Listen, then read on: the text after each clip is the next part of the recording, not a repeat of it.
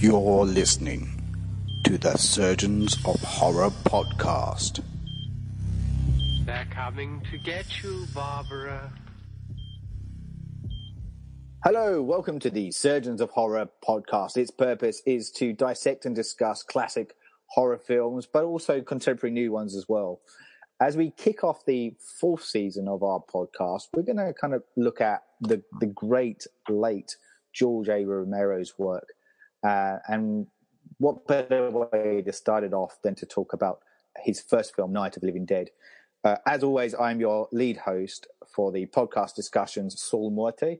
And joining me is fresh new blood on the scene.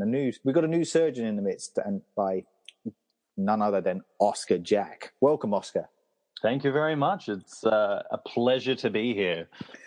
Look, it's awesome to have, as I said, off record, and for the listeners out there to have new blood come in and kind of offer a fresh take on these things, which is always insightful and great because it always offers a new perspective. But just to give a bit of a background as to who you are to our listeners out there and any new listeners that are coming on board for that matter.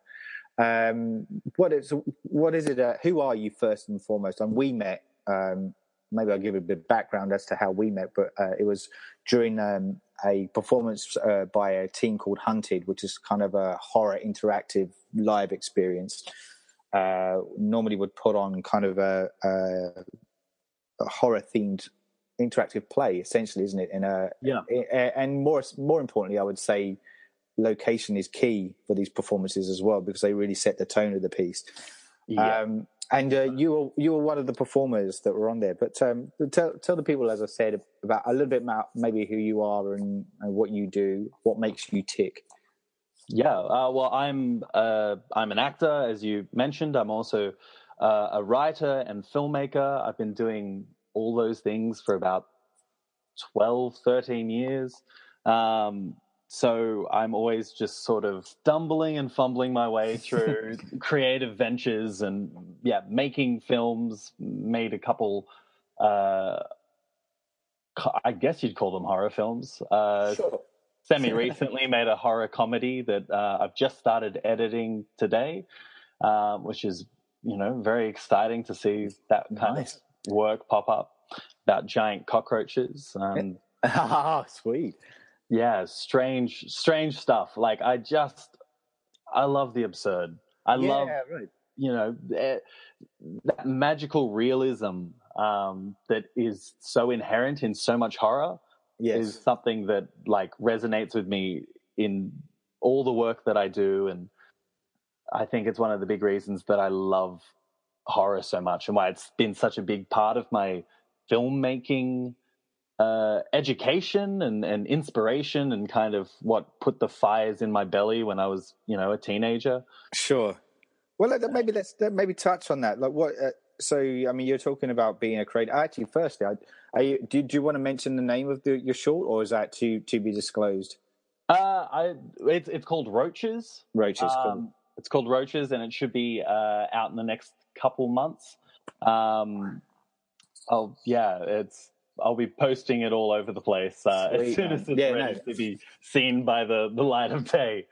Yeah, great. Well, like the time we're recording this like early, so for listeners out there, we're recording this in July, but I'm aiming to release this around the time that Night of the Living Dead is celebrating its 50th year. 50 years! I can't believe that this classic has reached such a pinnacle moment of time in film history, but 50 years ago it was released, and that's around October time. So your movie may well already be out there by the time we come round to it.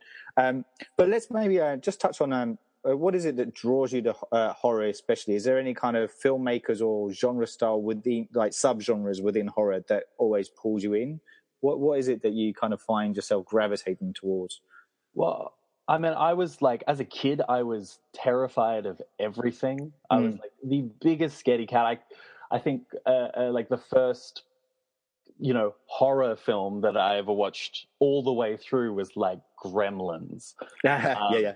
But I just remember things would stick in my mind. Mm-hmm. The images that would just keep on repeating, watching Jaws when I was like 13 years old, and I was terrified to go into a pool.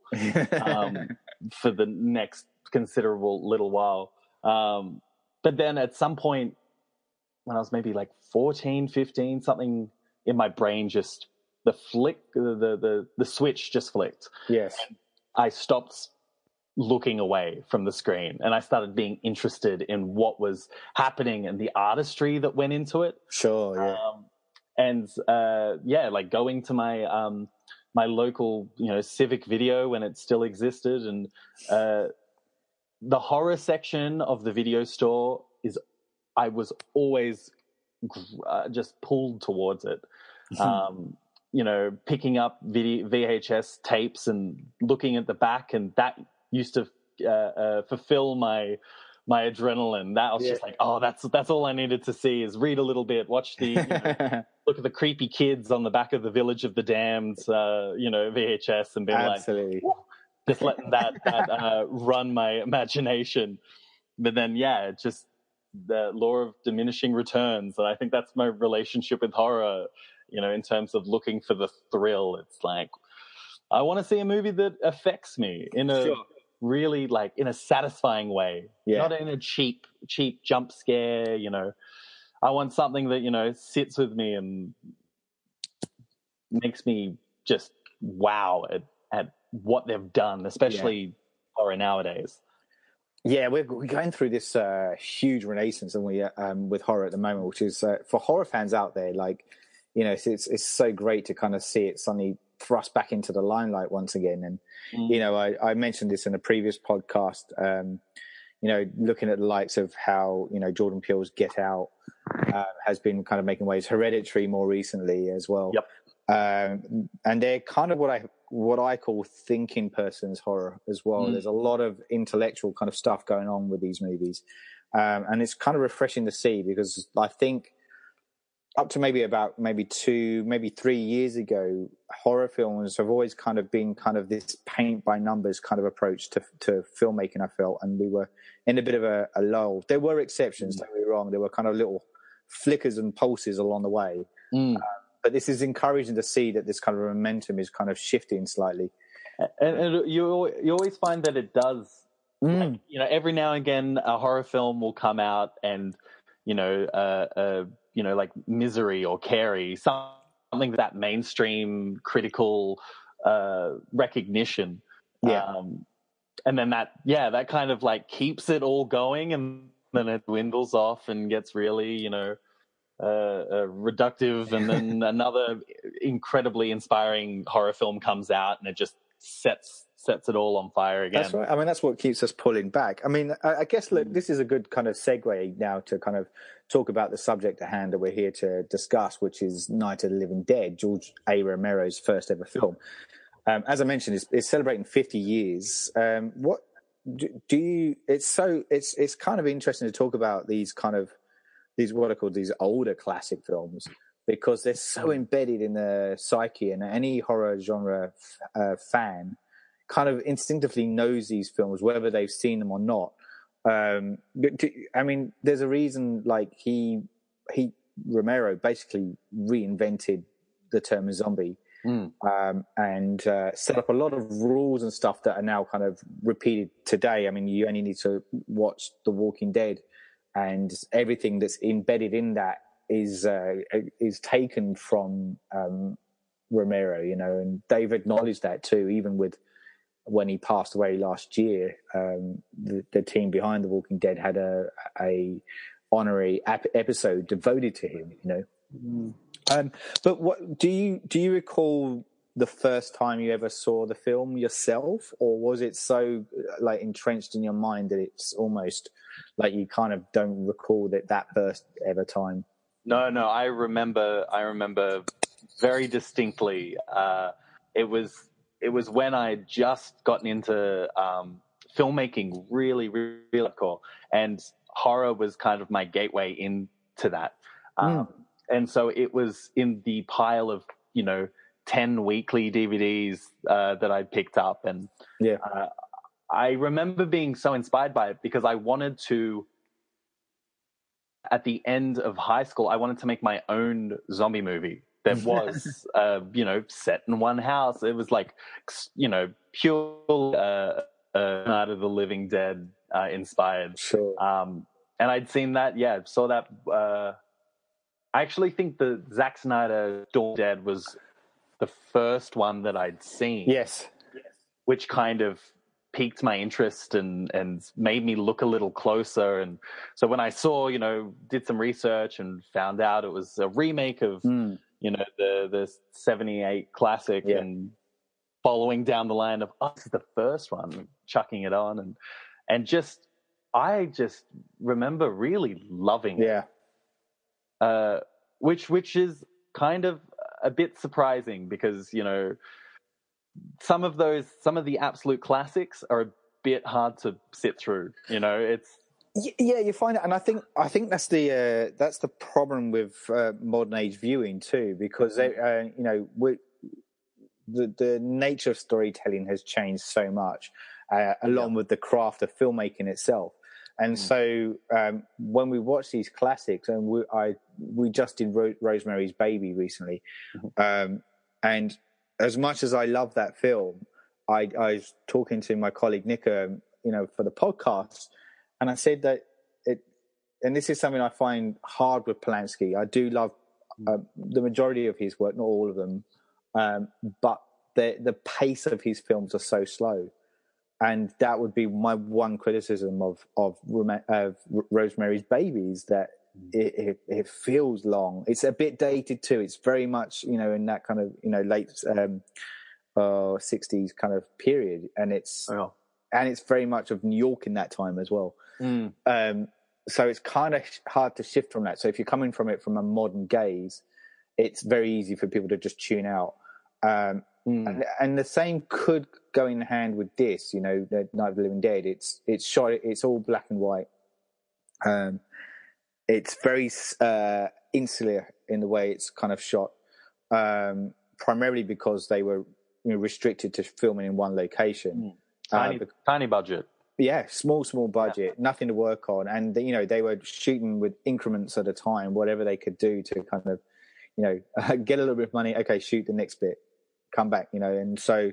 But it's kind of one of the reasons why I think it's successful is that claustrophobic feeling that you get because it's set in one location, with everything kind of out, the outside creeping in. And we can talk about all the imagery and the metaphors that come with that have been carefully criticized over the years, which wasn't necessarily Romero's intention, but is definitely something that's lent in its favor as time's worn on. So it's definitely a kind of an interesting one to get into. I'm going to be quite controversial. I'll probably say it's probably not one of my favorite black and white horror films. And I know you were talking about things that are a little bit interesting. And I don't know if you've ever seen it before, but it's a film called Carnival of Souls. If you haven't seen it, I so recommend you watch it. It's a bit weird and out there and interesting. I think it's I highly, highly recommend it. I've written it down. Do it. But that's not to, as I say, to take away from this, because a lot of kind of political messaging that comes across in this film, as does a lot of Romero's films after this too. And that's why when it first came out, it was quite easily rebuffed, but the closer critics have looked at it, they've realized that it was actually quite a smart little gem ticking away. Let's have a little look at the film itself, because as I said already, we'll go through the plot line, as it were. And as already kind of mentioned, it is primarily shot in one location, but we do get a little bit kind of outside of the main kind of farmhouse or house that it's all set in before it kind of gets going. And I am deliberately kind of goofing a bit because I'm trying to set up my window and see you at the same time, Oscar. Okay. So let's look at the plot line. So right from the get-go, we're kind of introduced to Barbara and her brother Johnny, and they are going to visit their father's grave. So we kind of pretty much, they drive in, that we're in this kind of cemetery area.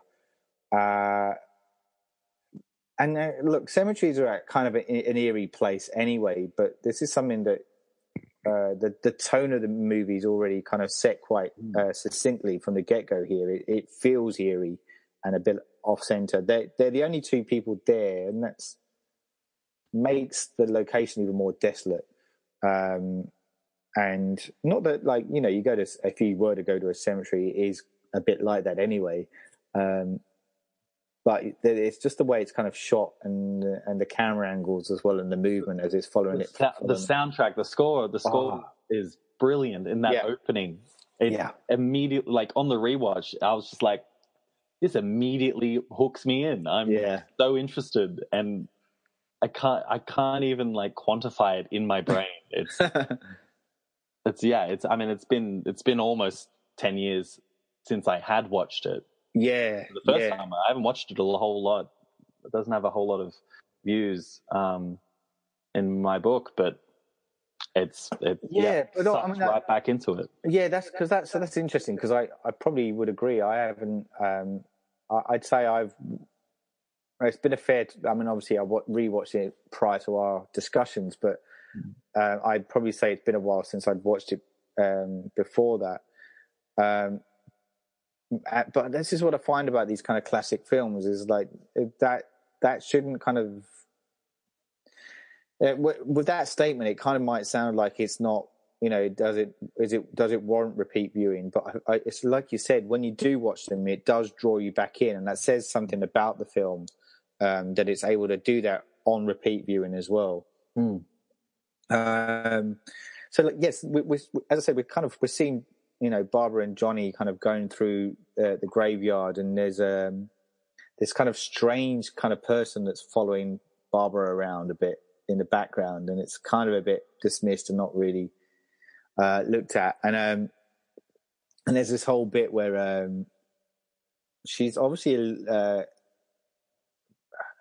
I would say she's an incredibly anxious person, by nature, right? And so, totally. and you're getting that sense already.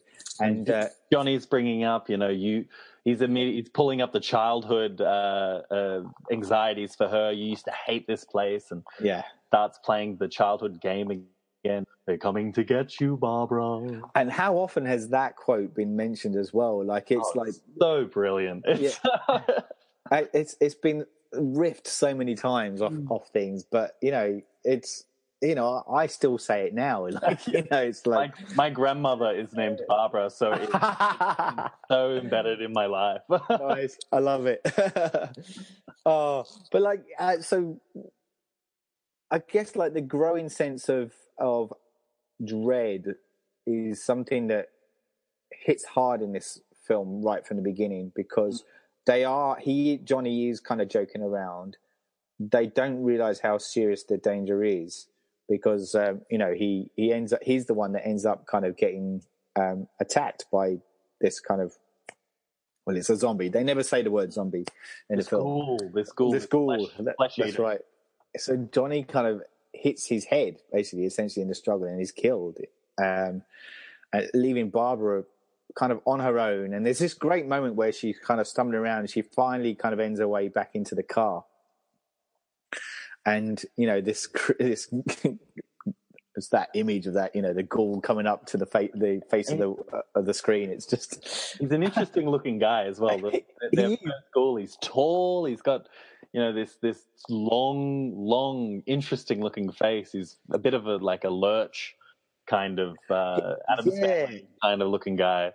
Yeah, I like that analogy. Yeah, he's got this kind of a really interesting look, and like, you pretty much, if you look on any the majority of any of the Night of the Living Dead kind of poster stills or covers, he's the one that is pictured on it too.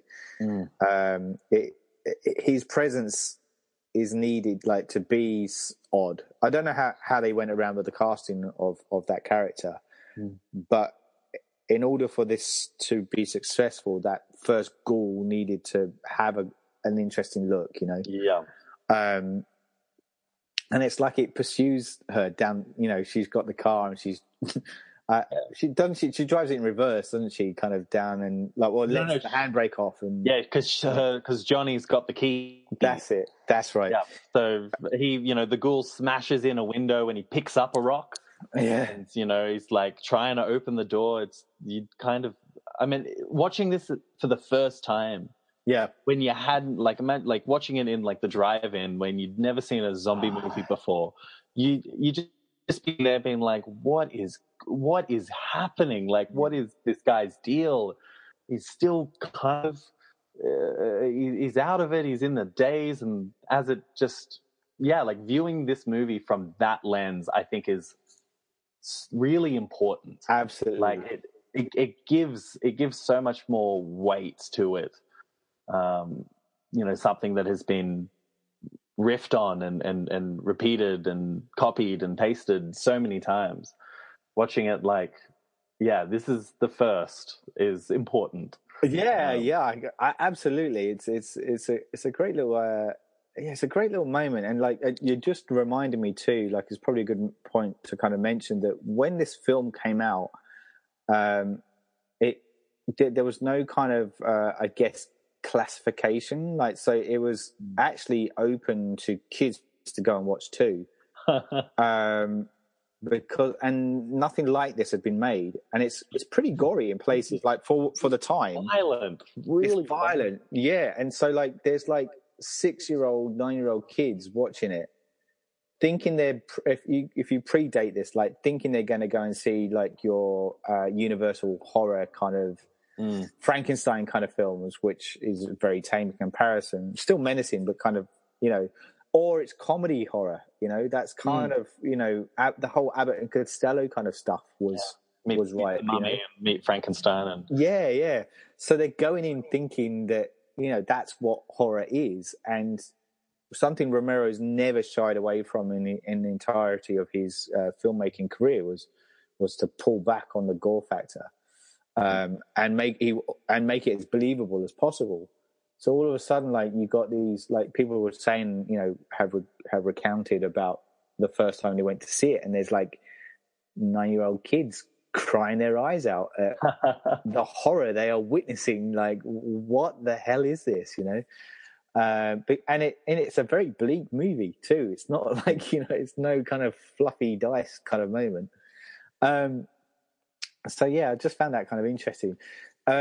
So anyway, to kind of come back to the plot line. So, Barbara essentially she does kind of make her way out by, rolling down the hill, essentially, crashing the car. And then kind of stumbling out, and the figure's still kind of lurching its way towards her. And she kind of makes her way to this house essentially. I'll jump in just there in that because when she crashes the car, I was reading that was born out of necessity because the owner of the car crashed it in between when they'd started filming and when they were supposed to go back. The owner I think they were the auntie of the producer. She dinged in the side of the car, so there's like this beautiful close up as when they crash, and he's like, that's like low budget filmmaking, like use it. That's right. You have to make it work. It's great. Yeah, she crashes the car and you see a massive dent that immediately gives you production value, and pops out and starts stumbling towards the little house on the prairie. Little farmhouse. It's interesting too. I'm jumping ahead to the next Dead feature film, which I will do for the podcast down the track, which was Dawn of the Dead, which iconically was shot in a shopping mall. And there is a sequence where there is a car that's taken through that, and they got it for free from a sales lot with the intention of returning.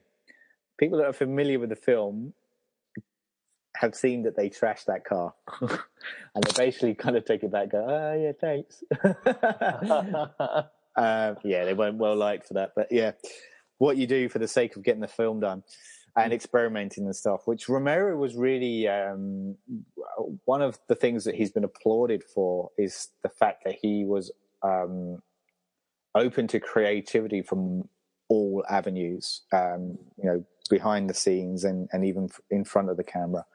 And a lot of the actors have kind of, expressed how free he was able to let them be with exploring their character and trying different things. Like they often come up to him and go, "Oh, can I try this out?" And you're like, "Yeah, sure. Let's do it." Which is kind of a little bit fresh, especially when you look at films these days. I'm not saying that there aren't directors that do it, but it's the idea of the auteur. Exactly, yeah. The Kubrick, they want control over everything and ownership over everything, and that's it. Yeah. But it's also because films these days are time precious, so there isn't that flexibility to kind of go, yeah, that's okay, you can try something out, because they're like, no, we have 10 days to shoot this thing. We don't have time to kind of fluff around. We've got to make sure all the shots are nailed down tight. So that tends to be the way of things, unfortunately. And a lot of freedom's been lost in a lot of, modern kind of filmmaking, which is, again, we're talking about, people talk about how the 70s and 80s in horror are still kind of like that golden era.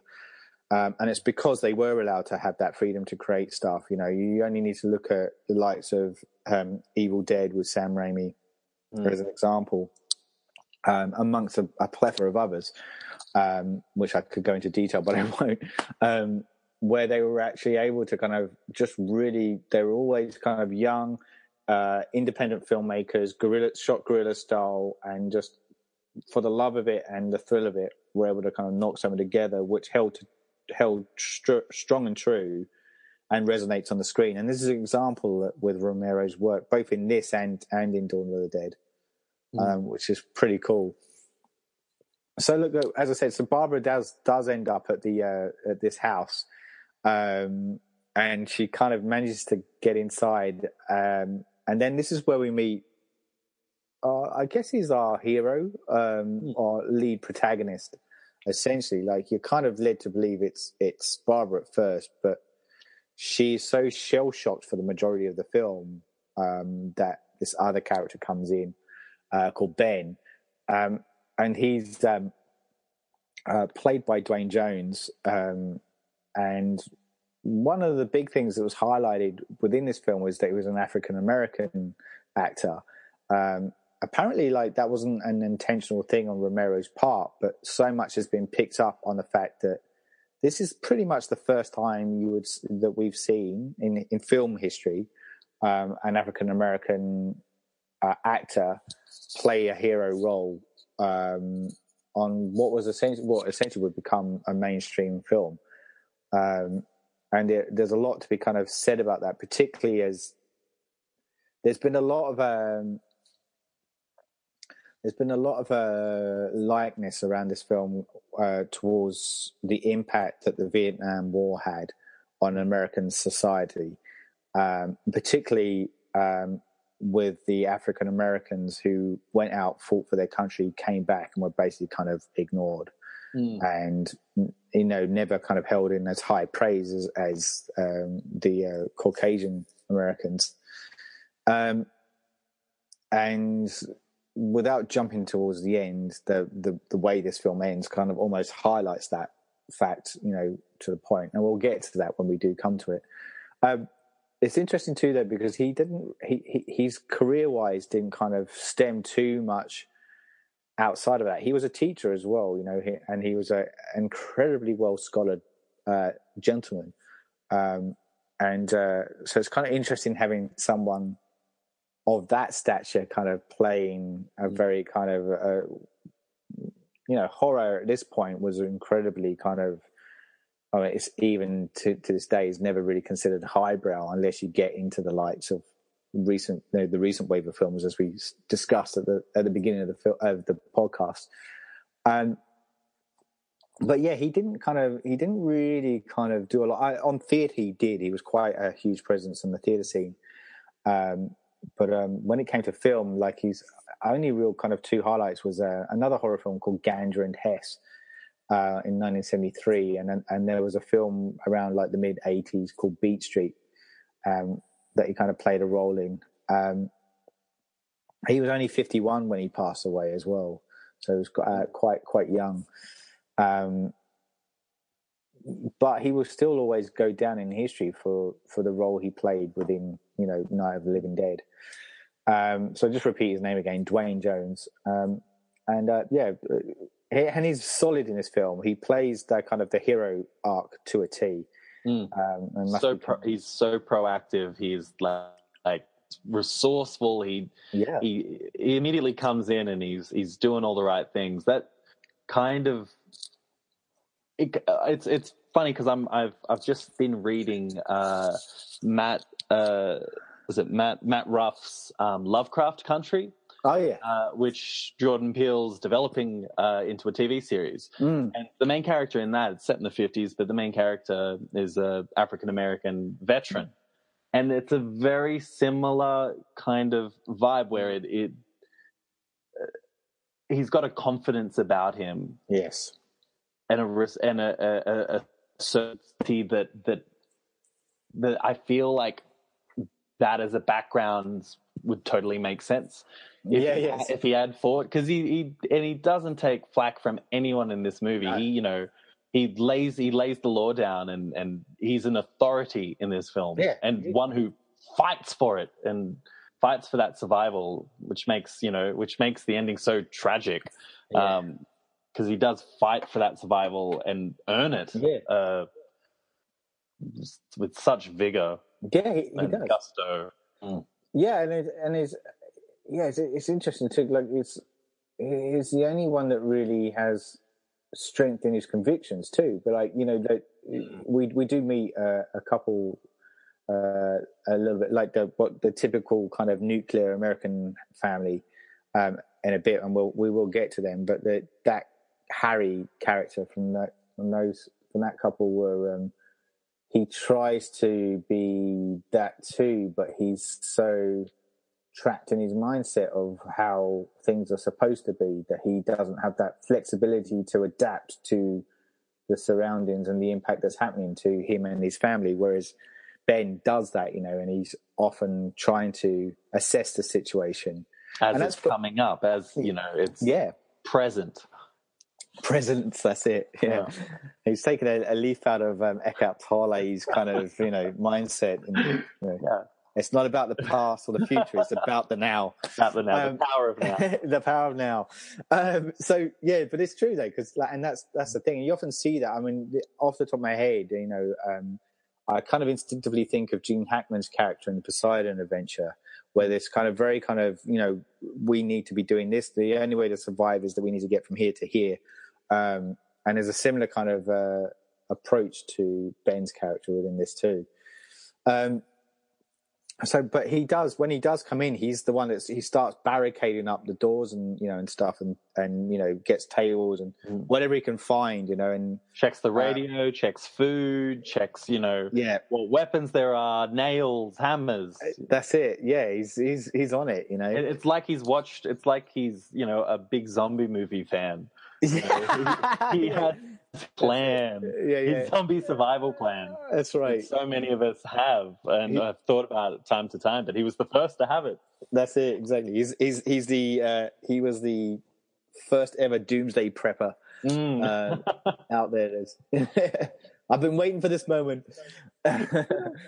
It's interesting, isn't it? So and it's him that finds the radio too, isn't it, as well? And he's the one that starts trying to pick up and find out what's been going on. We start to kind of learn a bit about his background a bit later on. But he's the one that's trying to get a reaction from Barbara, who's just completely shell-shocked, as I said. She's seen a body upstairs. That's right.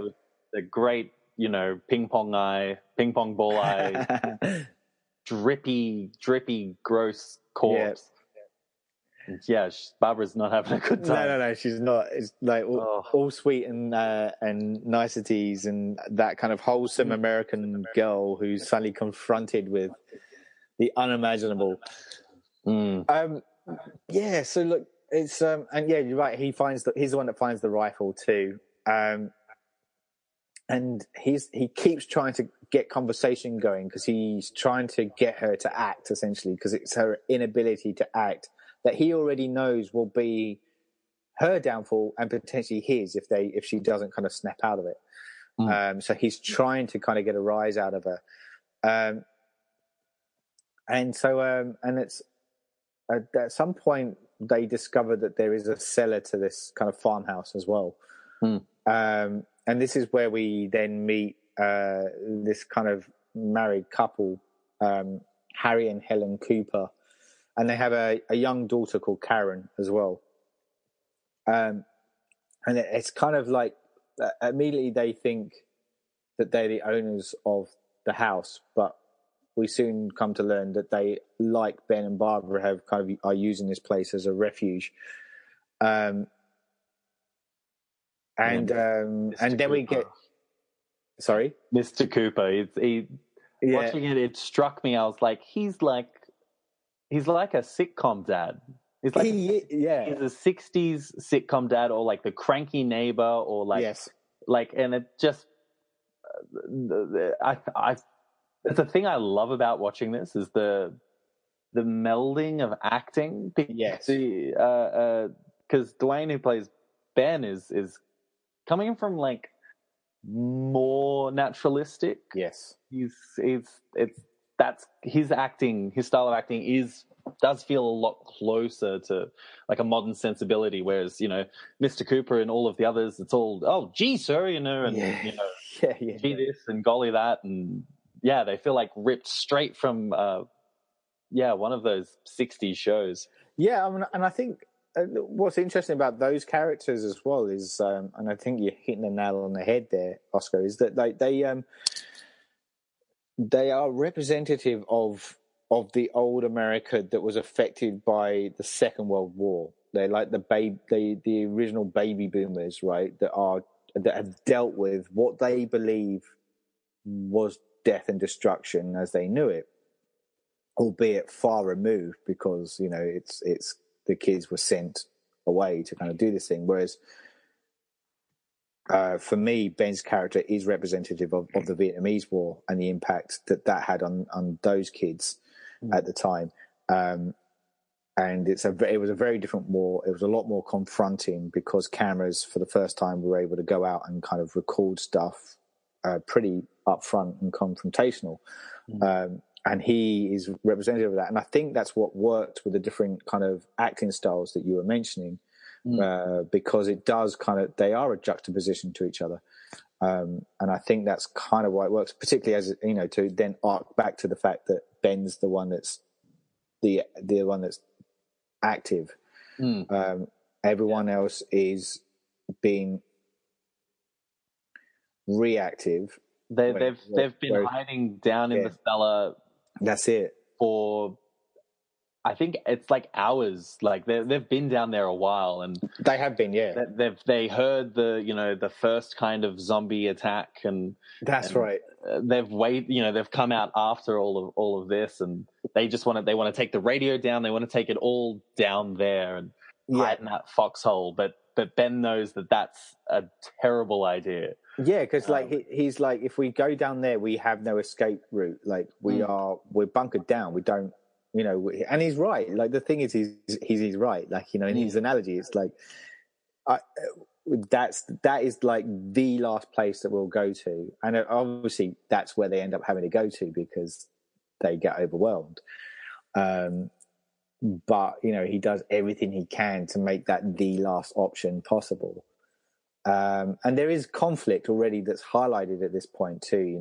You have that Harry Cooper trying to be the patriarchal kind of figure, and there's conflict between young and old, and there's another couple that come into the scene too.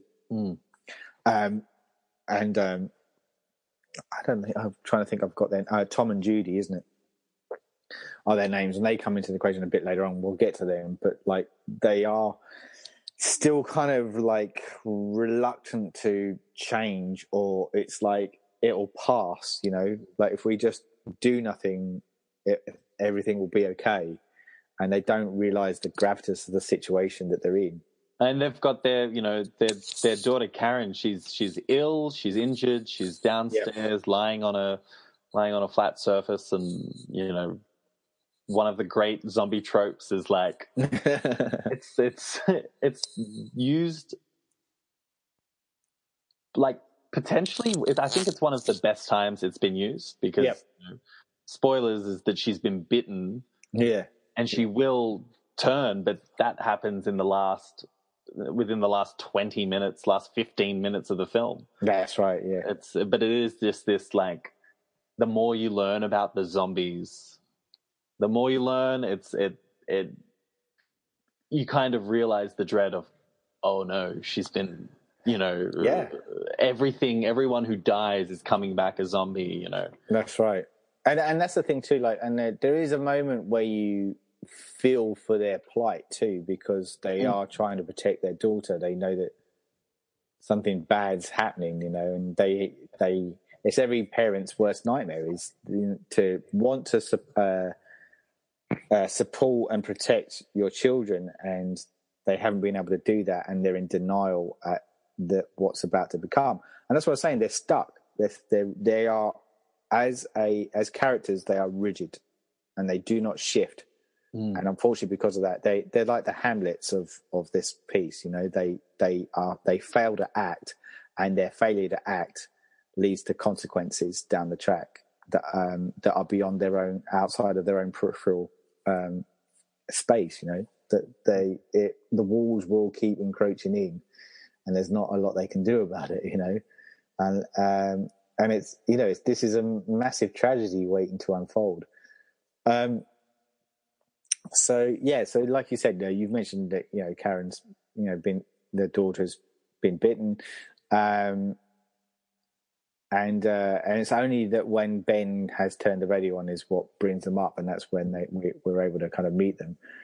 Barbara kind of does come out of her shocked status at this point too. She does become a bit more not one of the living dead at this moment, and is starting to be a bit more focused on what's happening.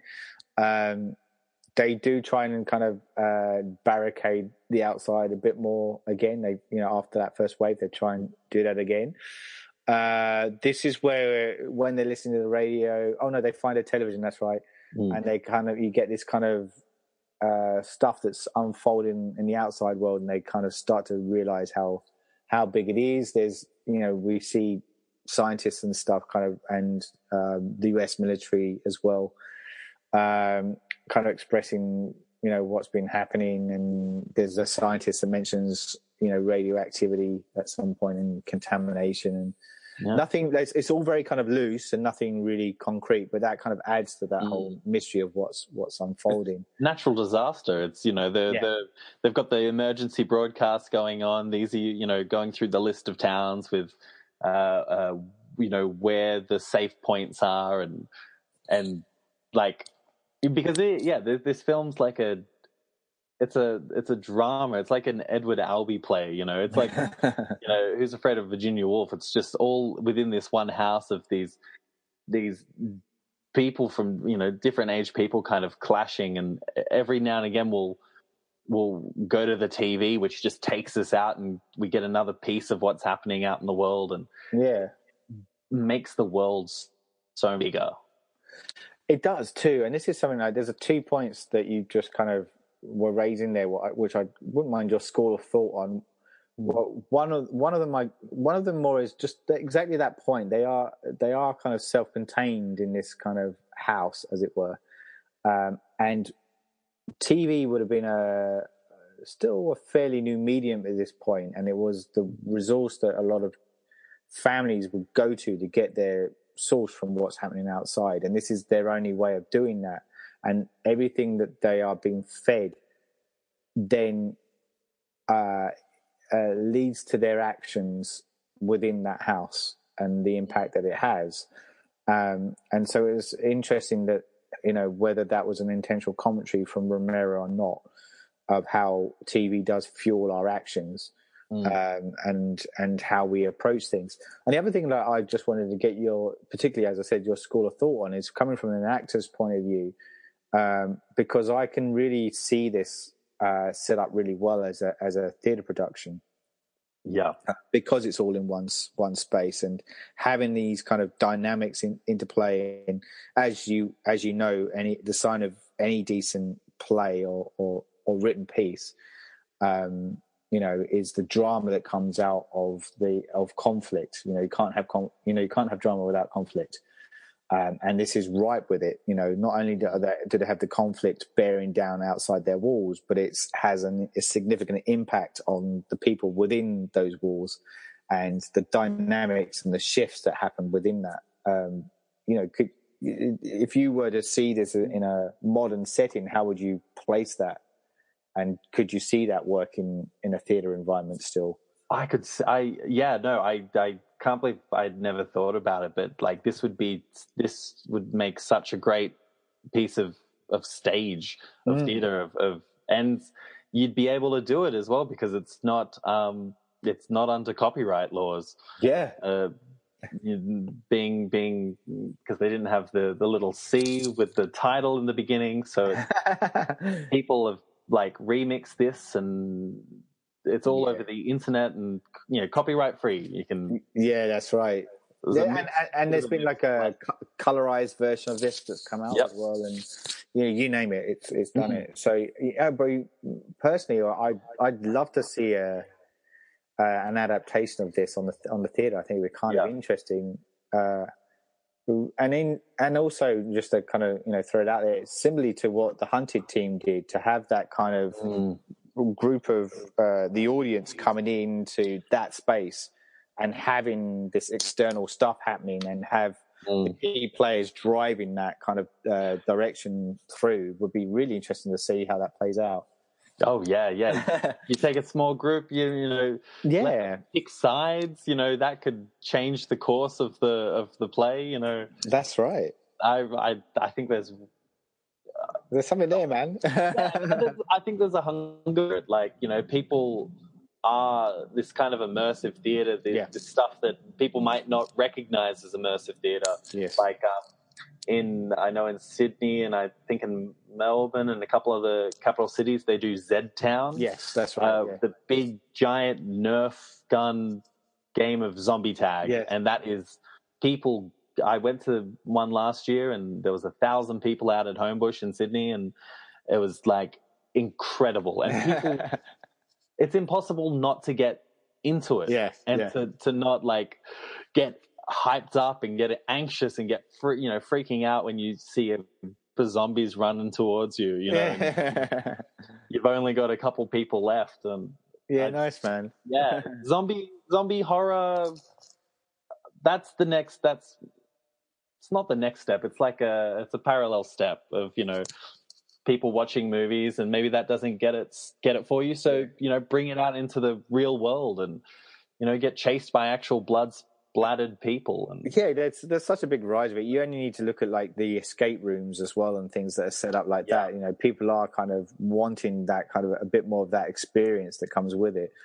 It'd be really interesting to see where that takes it, and whether that kind of picks up a bit more. I mean, Z-Town's only one of a number of these kind of little experiences that you can go on, as you said. So it'd be interesting to see. So where were we? So back to Night of the Living Dead, once again, Ben finds the medical kit, and he's got that for Karen to kind of help. There are reports coming through, I think, again on the TV, about rescue centres that are offering refuge. So that's what makes them think about, can they make it to these places? And they look outside, and there's I think it actually is Ben's truck, and they think, well, is there a way that we can kind of get to that too? Because they need gas, because there's a gas outlet locked. So that's why Ben had come to this place initially. Yes, that's right. That's right. That's right. Thank you. And that's why he was like hoping they had some kind of fuel in there. And I kind of missed the point where Tom and Judy did turn up as well. So they're the teenage couple, and I kind of insinuated about them earlier. And they kind of arrive. They do arrive on the scene as well, to the farmhouse. So we have 6 players of the piece, 7 if you include Karen. Yep. In the equation. So Ben and Tom kind of try and work out a way if they can refuel Ben's truck, and get Harry to kind of basically throw these Molotov kind of cocktails from upstairs at the ghouls to drive them away, essentially, so they kind of get across. They do not like fire. They don't like fire. I think which that's one of the elements here that didn't carry across. No. When they became the mindless Walking Dead, they stopped caring about things. You know, they stopped using tools until Land of the Dead. Yeah, yeah, that's right. Yeah. Picking up the machine gun. Yeah, that's when they started the machine guns. That's so funny that well, we do get a bit of it with Bub, don't we? In Day of the Dead as well. So there is that kind of that there is something still ticking along with the intelligence side of things. This predates that, so you're right.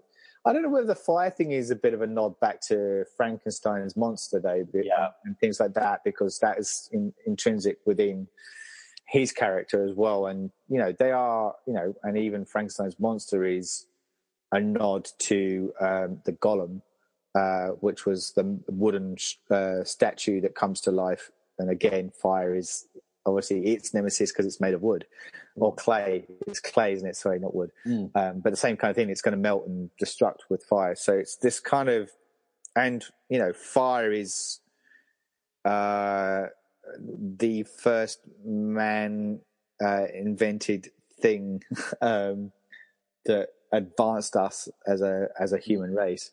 A weapon, a tool, You just need to look at 2001: A Space Odyssey and kind of see that kind of, that logical step that Kubrick takes us on, just to mention him again.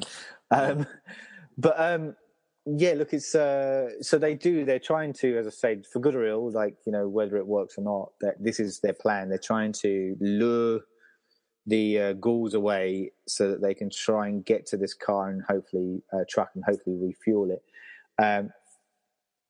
But there's a point in that where Judy follows Tom out, doesn't she, as well? And Tom kind of somehow he spills the gasoline on the truck, and then the whole thing ignites. There's Tom and Judy are in the truck still trying to drive away from the fuel pump, essentially, and they're able to get out, and the truck just basically explodes, killing them both, and whoever the zombies were around also. But they kind of then start eating their remains and stuff as well. So we're starting to actually see them feeding off. Yeah, is that the first time we see them eating, doing the cannibalism? I want to say it was, because up to then they're just attacking them. This is the first time where you actually see that they're actually feeding off them as well. Well, and it's the first time that they've caught someone, that we've seen catch someone. That's it. So they kind of kill off the 2 new characters, and they're there for a decent amount of time, enough to cause enough angst within the farmhouse. But we're quickly kind of left with the original 5, as it were, again. So Ben tries to get back in the house, but Harry does his whole kind of flip out thing. He's locked Ben outside. But Ben still managed to get his way in, and he basically just kind of really lays into Harry and has a go at him for being a coward. And it's such a great moment, because Ben kicks the door in, breaks the door in, and immediately has to try and hold off the zombies while he tries and reinforces it. And you just watch Harry in the doorway with the shadows on his face, kind of struggling with the fact of, if he doesn't help him, they'll get in and kill them all. Yeah. But he just tried to lock this guy out, and he rushes up and helps. And as soon as they've got it nailed in, Ben's all business. Yes. One thing, he just looks at him and lays him out. Yeah, that's it. It's great. It's such a great and it's the real pivot point as well, because up to that point there's been this leadership struggle between the two of them. It's the one point where he just puts Harry in his place, you know. Yeah. And shortly after that, I think, is when we get the most important bit of zombie folklore that's added to not just the Living Dead series, but everything that's followed afterwards, and that's the about hearing about the single gunshot to the head is what can stop them. And it's something that's, as I said, you see it in every zombie film ever afterwards. It's even something that comes up like often in my discussions with a fellow podcaster, Anthony. He kind of says the problem with zombie films now is that you still have to have the characters not know what a zombie is and explain the rules of that when the audience already knows what those rules are. And so you have this kind of awkward 20-minute period where you have to go through those motions, and there must be a quicker way of doing that without having to go, what's a zombie? You know, when everyone knows what a zombie is when they've gone to see these films. Catch-22, I guess. Yeah. And then you get like a zombie land, you get self-aware, zombie movies where zombie movies exist. That's right. The world. That's the shorthand, because everyone knows. Everyone has a zombie plan. Zombie plan. You can't go back. It's like a age of innocence that we can't return to now in cinema. No, that's it. Never take it back. Once you've lost your zombie virginity, then that's right. After the first bullet to the head. That's all right. Oh dear. Okay, so it's also mentioned, obviously, in the same news report, that there are now armed men out patrolling the countryside to try and kind of maintain. Now that they know that this is a way to stop these zombies, there are people out there trying to stop it. We then get this point where the lights go out, and zombies are actually starting to break into the barricades, so they don't have very much longer to kind of hold themselves up against the impending doom that's kind of approaching them. Harry takes a grab for Ben's rifle, and he threatens to shoot Ben. There's a bit of a struggle between the two. They have a bit of a fight. Ben does manage to get the gun away from Harry, and he shoots him.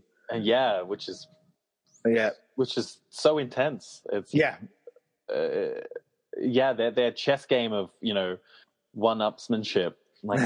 Like Ben finishes it, because really, this guy is going to kill him. It's kill or be killed. That's right. Because Harry's he is a danger. He's a danger to everyone involved, and it's it is that kind of tipping point where something's got to be done, and it's an interesting point too, where it is do or die essentially, and we get the conflict has to come to a head at some point. And so Harry kind of stumbles back into the cellar with he's mortally wounded, he's going to die essentially, and he ends up kind of collapsing down next to Karen, his daughter, who's still down in the cellar, and she's died by this point. The ghouls outside are trying to get to Helen and Barbara through the windows. Helen does kind of free herself. She then also goes down to the cellar for refuge, and that's where she sees her daughter, now reanimated, eating Harry's corpse. Beautiful scene, that bit. I mean, it's a really confrontational, shocking moment. Iconic. It's so iconic. And again, this ongoing kind of motif that runs through this is this inability to act, because once again Helen freezes. She doesn't know what to do, and it's this inability to act that's the downfall of most of the people that are here in the film. And so at what point Karen then doesn't she get a trowel or so, like a she shovel? picks or up a something? trowel and just goes psycho Yeah, on the mum. And there's this great, her screaming, the mum's scream in that has this great sound effect. It's you haven't heard anything else like it in the film. Yeah. But there's that stabbing scene where that was one of the moments in the film where I was like, this is so gruesome. Like, especially for 1968. I mean, what if, a few years there was Hitchcock had Psycho, yes, which this kind of has all of the gore of Psycho tenfold. Yes. Like, it's got a corpse. Yeah, we see the corpse right in the beginning of this. The stabbing scene, we see it go in. We see the blood, and it's quite haunting. Everything just escalates at this point, doesn't it? Like, it's just, this is where like the lid is off, and everything goes crazy. Everyone's going to within a couple minutes, everything has gone to shit. Yeah, pretty much. And you see that a lot in you get it a lot in like zombie killer games, like on your Left 4 Deads and stuff like that, where it can get really intense really quite quickly. But yeah, like so like, and what does this say as well? With the Karen killing, the daughter, killing her mum, Helen. If the outside world doesn't kill you, then your kids sure as hell will. It's like a little bit of like Oedipus. Yeah, definitely. So we basically get the Coopers all kind of basically killed in a very short, succinct moment of time, and then Barbara sees her brother appear at this point too as a reanimated corpse. And there's a great, like, when we a great sort of character signify that it is him as well. Not because we haven't seen him since the beginning of the movie, but in that beginning he puts on leather like driving gloves. Yes, and you just see the gloves, as he kind of comes in. It's just this. Because he's ghouled up. He's all that's right. It's all spooky. So it's just that other little visual stimulator in your brain of being like, oh, I remember this guy. I remember watching him put those gloves on, and those gloves that he's grabbing Barbara and dragging her into the. That's it. Into the horde. That's it, and it's such a great, because it's like just at the point where you think Barbara might be snapping out of it. Just at the point where we see, just at the point where Barbara is kind of snapping out of that shock, she's thrust straight back in it when she first sees, her brother as this zombie, and she's right back to square one again. And it's what basically, it leads again is her destruction as he pulls her. It's her past pulling her back in, and destroying her essentially, and as you said, pulled off into the horde, and devoured by the mass that's kind of consumed at this point. And they're starting to really overrun the house, and so Ben's kind of on his own at this point. He's got no option but to go back down into the cellar himself, back where he didn't want to be, as he's kind of fighting off, and does he?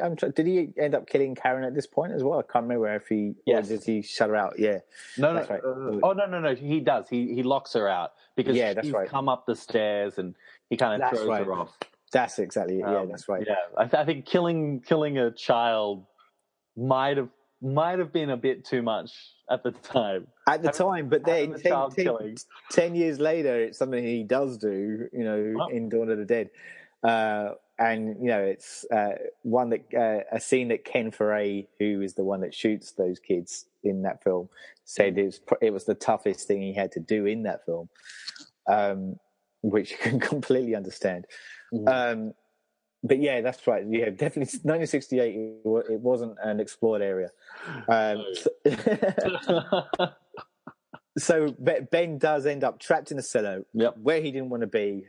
He's got no way of getting out, and so he finds himself, as I said, down in there.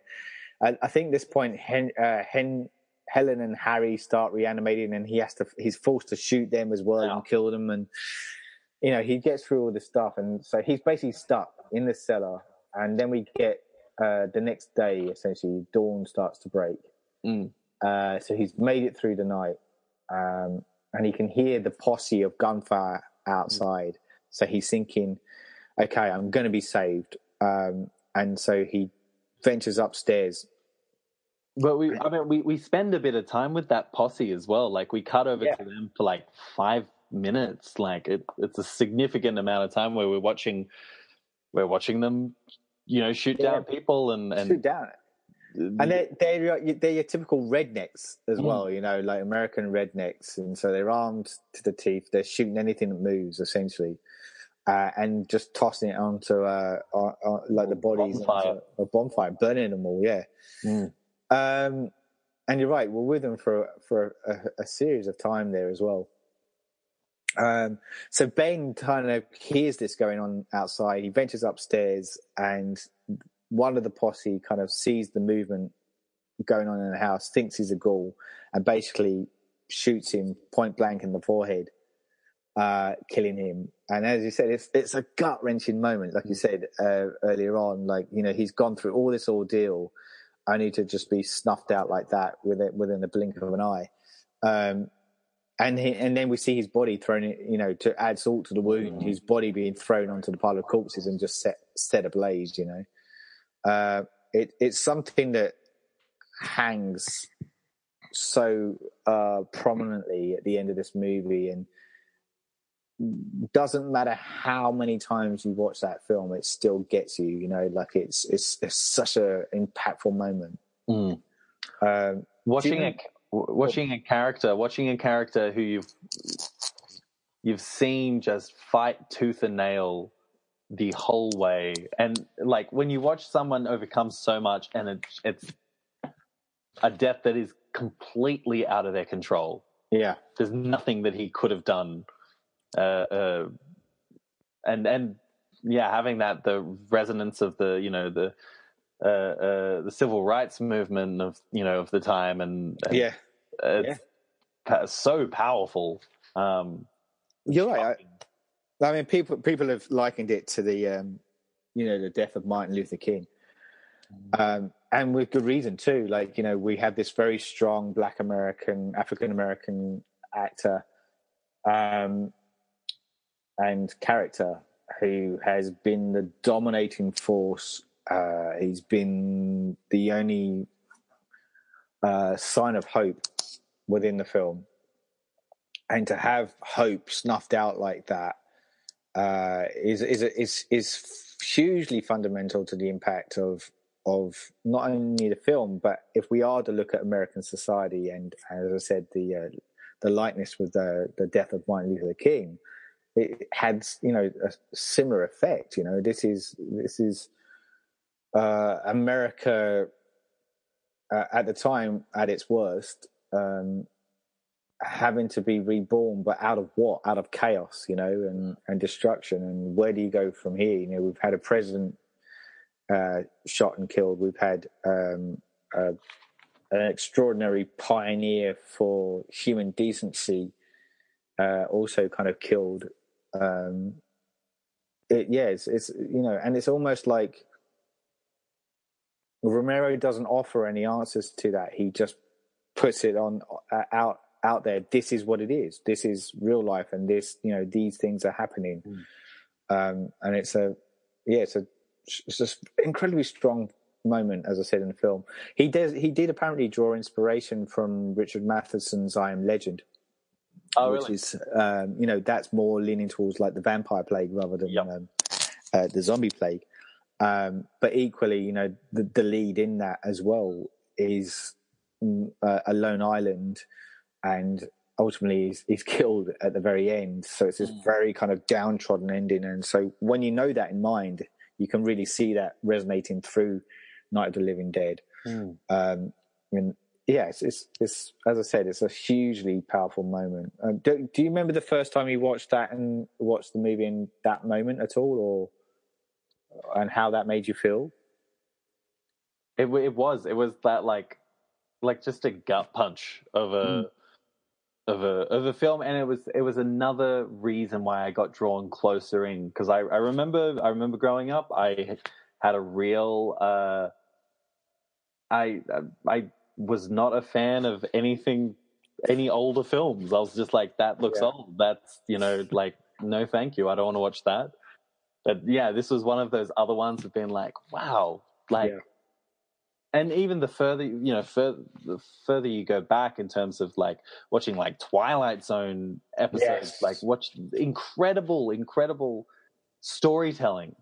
And that's what it is. Even though the medium is slightly different, it's got the hallmarks of the time and the context, but great storytelling is still great storytelling, whether it's Romero in the 60s or Greek tragedies, or it's we've had a long time to practice storytelling. We know how to tell one. So it's what it's great. It's how we without meaning to get too deep, but it's how we learn and adapt as a race as well. Like, you only need to look at like the myths and legends that are told of yesteryear, that are passed down from generation to generation, which all have their morals that people needed to abide by or live by in order to kind of learn from their ancestors. And we see that carried out. Modern day storytelling is predominantly done through film or TV. Again, is kind of obviously having a resurgence again, but it's where most people have accessibility to these things. It's I don't know where I'm going with that. I'm kind of waffling around, but it's just it's a kind of interesting medium. And as you said, when it's done right and done well, it can leave a massive lasting impression. And of course, with this, Romero made a career out of it. He became the godfather of the Dead. Like, there were 6 Dead films that came out under his tutorship and direction. Interestingly, the next installment wouldn't be till another 10 years with Dawn of the Dead. And he got a lot of pressure straight after Night of the Living Dead to do sequels, and he was a little opposed to doing it and wanted to explore other things. So we didn't, there's a film called There's Always Vanilla, which he was working on, and then Season of the Witch. Then The Crazies came along in 1973 as well, which is iconic in its own way, and a bit of a forgotten gem, and maybe even more so when the remake came out. It kind of diminished it a little bit more. But when you watch The Crazies, there are definite elements of Dawn of the Dead within that. Yeah. Which is awesome. And then then he worked on Martin as well, just before Dawn of the Dead came out. And at which point, he, before that, so those films, what was that, 1, 2, 3, 4 films basically between, and neither of them really made a mark. And it was only then he was like, maybe I do need to kind of relook at the Dead stuff and see what comes. And we get the gem that was Dawn of the Dead. And we'll save that for another podcast. But he collaborated with Dario Argento within that too. This was, they met shortly after Suspiria had came out, and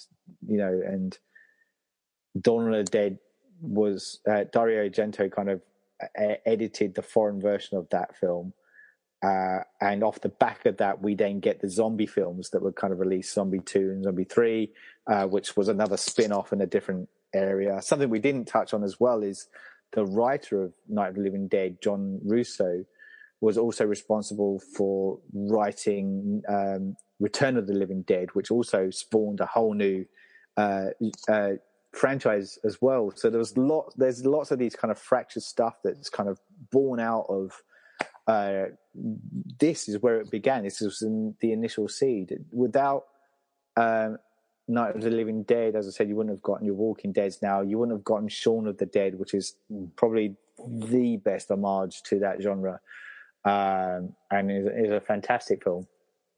But where do you think it sits today? Like, you were talking about, you easily dismissed older films when you were first coming into the genre. And this is coming from somebody that's a fan of horror as well, So where do you think it sits from a personal point of view, and how would you encourage somebody to go and watch this if they could now? Like, I probably wouldn't, like, it wouldn't be my go-to recommend for someone who's like, hey, recommend me a horror film. I'm like, I probably wouldn't go there. I'd say it sits more comfortably in horror history, in homework. If you're interested in it, yes, then there's a lot to take from it. And I think as a movie watching experience, it still does hold up. But it is, his first film, and you can see a lot of the cracks of a young filmmaker in this. Yes. And the low budget sort of restraints that they had, and so it isn't a perfectly film, but I think a lot of charm comes from that. Yes. And a lot of creativity came from that, and a lot of incredible moments. And much stuff with the like Ben's character was originally supposed to be a trucker who was really angry, and that's right, this complete other thing. And then when Dwayne came in, it changed it for the better so much, in a way that I think like Hollywood almost missed one of the great lessons from that film. They took the zombie stuff but they kind of forgot, this kid who's African American. He was an intellectual character. He was this portrayal. It kind of got a little bit left behind, whereas the rest of those elements kind of got thrown and thrust into the zeitgeist. Yep. But I think I definitely think if you're interested at all in horror history and zombie films at all, I know some people like low budget movies, like they specifically enjoy watching movies that are made on a shoestring, and watching if you like the original Evil Dead, if you like Friday the 13th, watching these movies, I think it does comfortably sit in that kind of realm, and being at the forefront of that horror wave that was like just on the doorstep. That's right. That modern horror of gore, of violence, of being like post the Hays Code, like the Hays Code had finished, so now they could kind of show whatever they wanted. My God, did he have fun doing that? I think that's the thing, and you can see there's fun being made within it, despite how intense and grim the outcome of the film was. You can see that scene, and obviously more so as he was able to have that creativity a bit more and a bit more money behind him as well. Like I think, interestingly, Dawn of the Dead does overshadow Night of the Living Dead, because it's such a, I don't know whether it's my own entry into the Dead genre, but it's such a iconic film, and he had more flexibility. Not only that, but he had Tom Savini coming into the equation as well, and everything that him and his team brought into it as well. So, and Tom Savini was supposed to be on this one. Yeah. He auditioned as an actor, but he'd also brought his makeup stuff. Yes. And he wasn't drafted into the war. Yes. Yeah. Which is, the fact that, 10 years later they came back and became the collaborators that they did. Yeah. It's incredible. They really were able to, I think 10 years of time, he was able to come back and be like, okay, he had honed his craft. Yeah. He'd made 4 other films. He'd learned so many lessons, and he brought it all for Dawn of the Dead. Yeah, definitely, 100%. But then, look, that's for another podcast, and we will get to that. I think that we're probably at the point where we could wrap up our discussions on Night of the Living Dead. Is there anything else, any lasting kind of comments you'd like to say on the film? I think that it's I mean, the debt that film owes to this movie is immeasurable. It really did it has shaped our culture in such a massive way. Zombies come back it comes back as a flavor, as a strong flavor. Yes. Every decade, every few years. And I strongly recommend, if you haven't watched it, it's, you can get HD versions of it on YouTube, and it's all fine because it's copyright free. There's an excellent video essay about the copyright situation by a guy named Captain Christian with a K, Christian with a K. Sure. Has a fantastic video about Night of the Living Dead and copyright. Very interesting. Nice. I have to check that one out. Thanks for that. And I will kind of echo your point as well, because you mentioned it as well about Friday the 13th and Sean Cunningham. And, these are all people that were so inspired by the low budget kind of know-how and what can be achieved on very little budget, which then made these next wave of pioneers kind of go, I can do that, actually. I can create something out of that. And this is why Romero is so significant within the horror genre, because he was the one that opened that door a little bit for people to look through that crack and go, I can do that. Yeah. Mm-hmm. Cool. Well, look, on that note, thank you so much for joining me for the discussions here, Oscar. Once again, I am your lead host, Saul Muerte. And until next time, goodbye. Thanks again, Oscar. Thanks very much. You're listening to the Surgeons of Horror podcast. Music supplied by Peter Nezik. For more discussions or podcasts, head over to surgeonsofhorror.com or head over to our Facebook and Twitter sites for the latest news and updates.